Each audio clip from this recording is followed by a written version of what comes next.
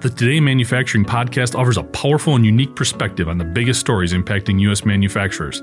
Anna Wells, David Manti, and Jeff Ranke apply their experience as editors of industry-leading brands Manufacturing.net and Industrial Equipment News in providing in-depth analysis of the latest headlines. Their insight, along with a mix of humor and human interest, makes Today in Manufacturing a go-to source. Keep pace with supply chain challenges, electric vehicle developments, labor struggles, robotics, and more by listening, downloading, and subscribing to the Today in Manufacturing podcast.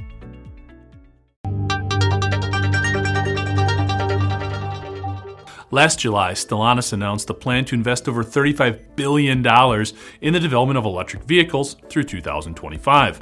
And while the announcement blended in with similar declarations throughout the automotive sector, it had to stand out for those still attached to iconic gasoline-powered brands like maybe Dodge? Well, if the writing was on the wall last summer, it's now on the screens and desks throughout the Auburn Hills, Michigan-based automaker.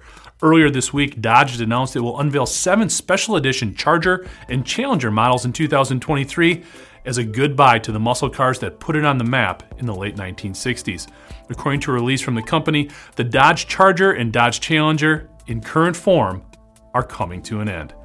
But they're going out in style. Next year, Dodge will produce 7 gas-powered commemorative models that the company is describing as heritage-influenced to celebrate in true over-the-top Dodge style. There's no word on whether the company's chief donut officer will be involved. While Dodge is talking about the end of an era and retiring the Charger and Challenger, some reports indicate that Dodge could follow the path of Ford's latest Mustang, with electric versions of both models potentially appearing down the road. In fact, earlier this week, an electric concept of the Charger was unveiled. The gas-powered Challenger and Charger both outsold the Mustang last year, with just over 78,000 Chargers being sold, followed by 54,000 Challengers, along with just over 52,000 Mustangs. While no preliminary designs have been released for the grand farewell, Dodge is touting the return of several colors from the vehicle's past, as well as an expansion of the popular SRT jailbreak options that allow buyers to customize the paint color and other aesthetics like pinstriping, model badges, brake caliper colors, tires, wheel designs, and interior features like the seats and steering wheel. A commemorative brushed aluminum last call plaque will also be placed under the vehicle's hoods.